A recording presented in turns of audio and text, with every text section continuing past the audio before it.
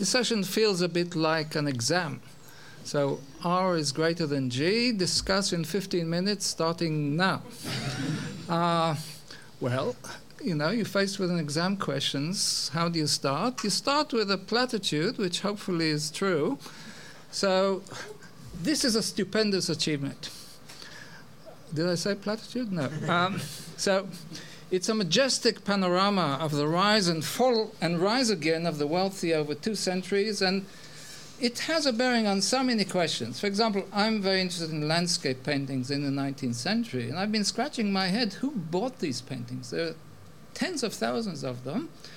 Well, now we know the French elite is immensely wealthy, so they buy these paintings.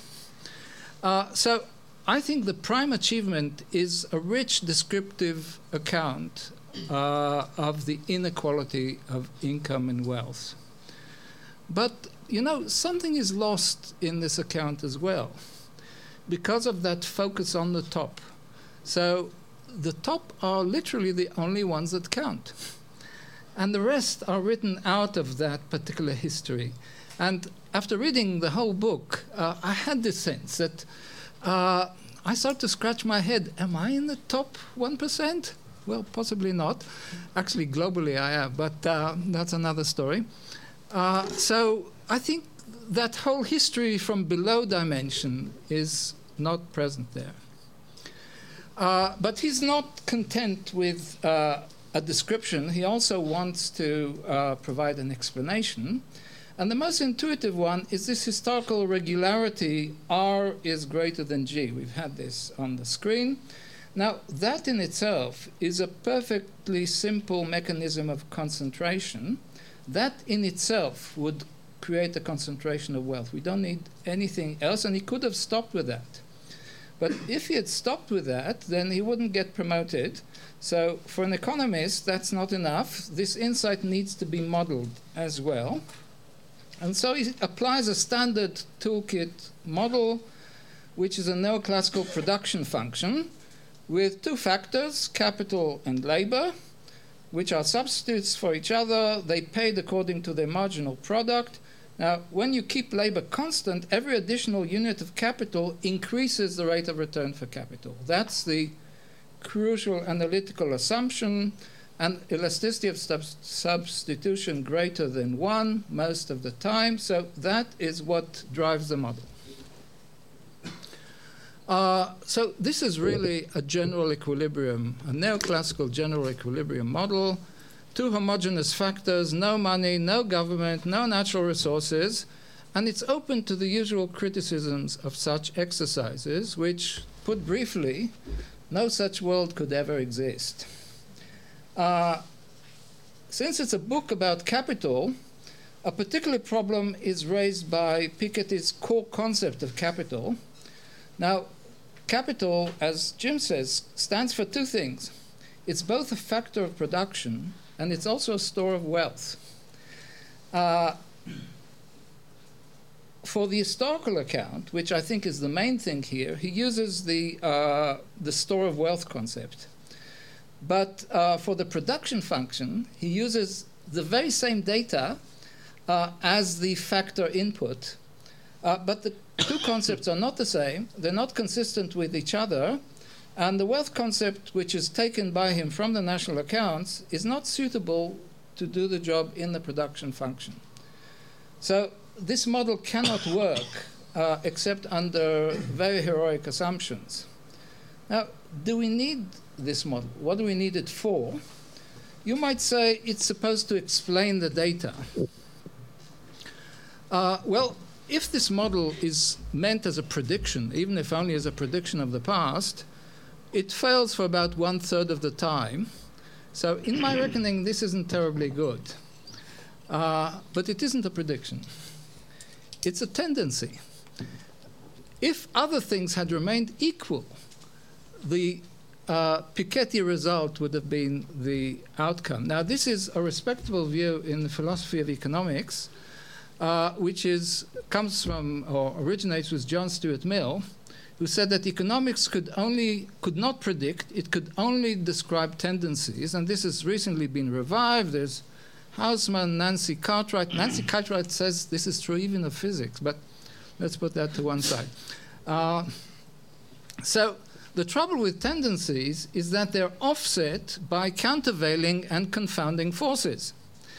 What that means is that the theory is impossible to test. He has no theory of the confounders. So it's a weak explanation. You know, you don't know whether the result you see is a consequence of the model or the result of the confounders. He has a theory of inequality, but he doesn't have a theory of equality. There is a trend of greater equality throughout a large part of the period. There's no theory for that.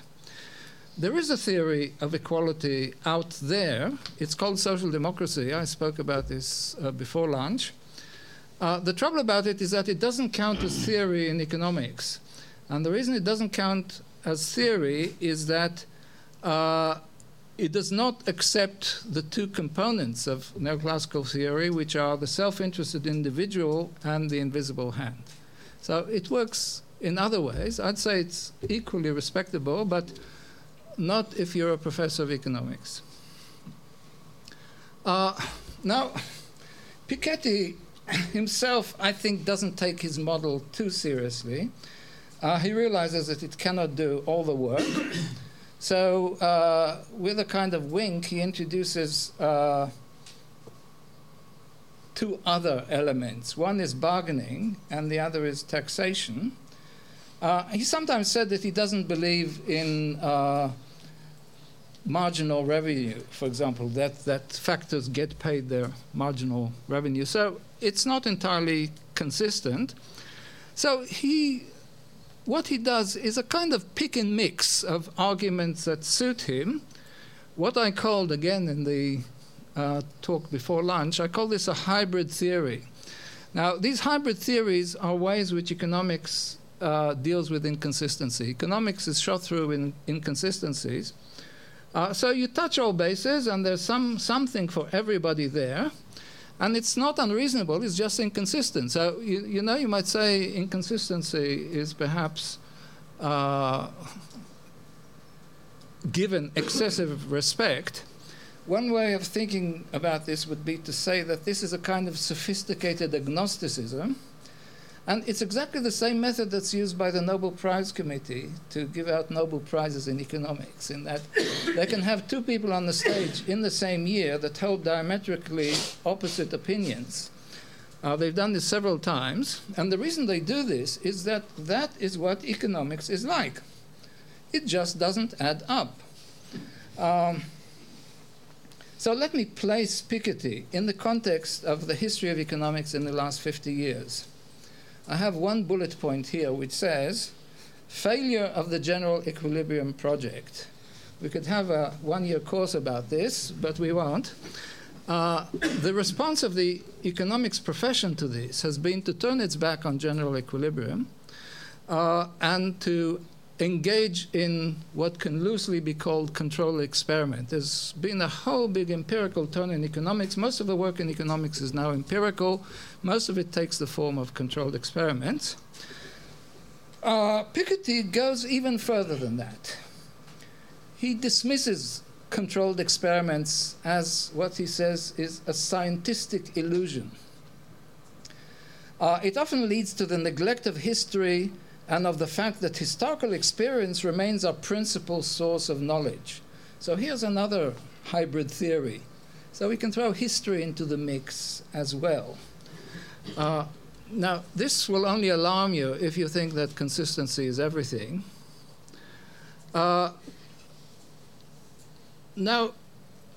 there is a problem with, another problem with the book.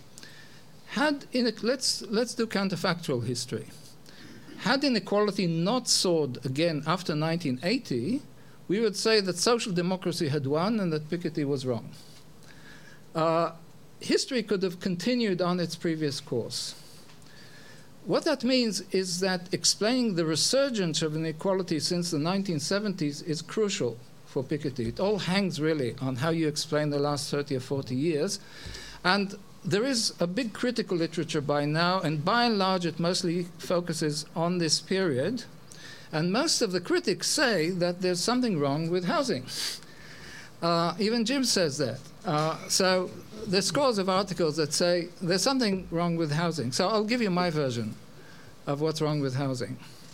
And it's not only housing, it's also money. So there's no money in Piketty. This is very odd because money is neutral. There's a money neutrality assumption there. Now, this is strange in a book, the topic of which is capital, in which saving is so central, you know. So the really active thing is that people lend money. That's what saving is. You lend money. And implicitly, he operates in a kind of gold standard world. So let me give you a monetary interpretation of the Piketty story. In the 19th century, the priority is price stability. That's a gold standard. And that externalizes the shocks and the risk to society. In response, the interwar and post-war welfare states sacrifice price stability in order to reduce social risk. And the new right restores the priority of price stability and externalizes the social risk. So this is a monetary explanation of the Piketty data. Let's combine it with the housing story.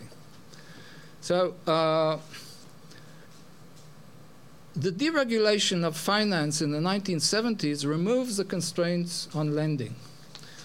Housing collateral makes both lending and borrowing attractive.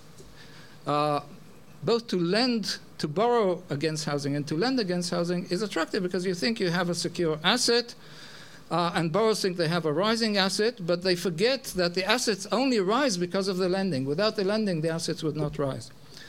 Now, rising debt service, which happens, shifts the income from consumers to the lenders. So what you have is a savings glut, that's the lenders, combined with underconsumption by the borrowers, and that dries up demand and leads to collapse, which we've had in 2008. So that's a housing and money story. Social Democrats, like New Labour, I'm not sure they deserve to be called Social Democrats, but they said that's okay because we'll tax the lenders. But effectively, they found a way of taxing households, because by taxing the city, they're actually taxing households.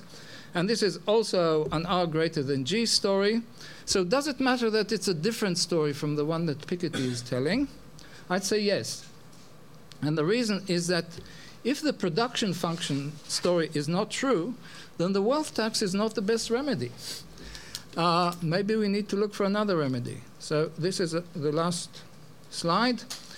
How about another story? We could tell a story of norms. First bourgeois liberal norms, then social democratic norms, then neoliberal norms, from high taxation to so-called optimal taxation, from taxing the unearned increment extra to giving them discounts on taxation. Furthermore, it suggests that even if there are innate tendencies out there to concentration, they are offset by norms, by politics, and by policies. I have to say here as an historian that Piketty is also a little casual with the evidence. And it can be criticized at various points, but he deserves the highest praise for resetting the agenda. So we're back where we started.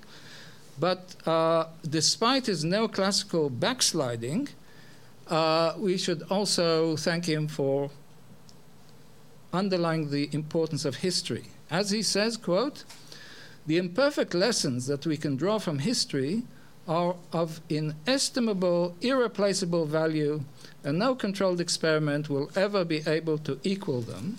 That's a good point to end. The script is complete. Thank you very much.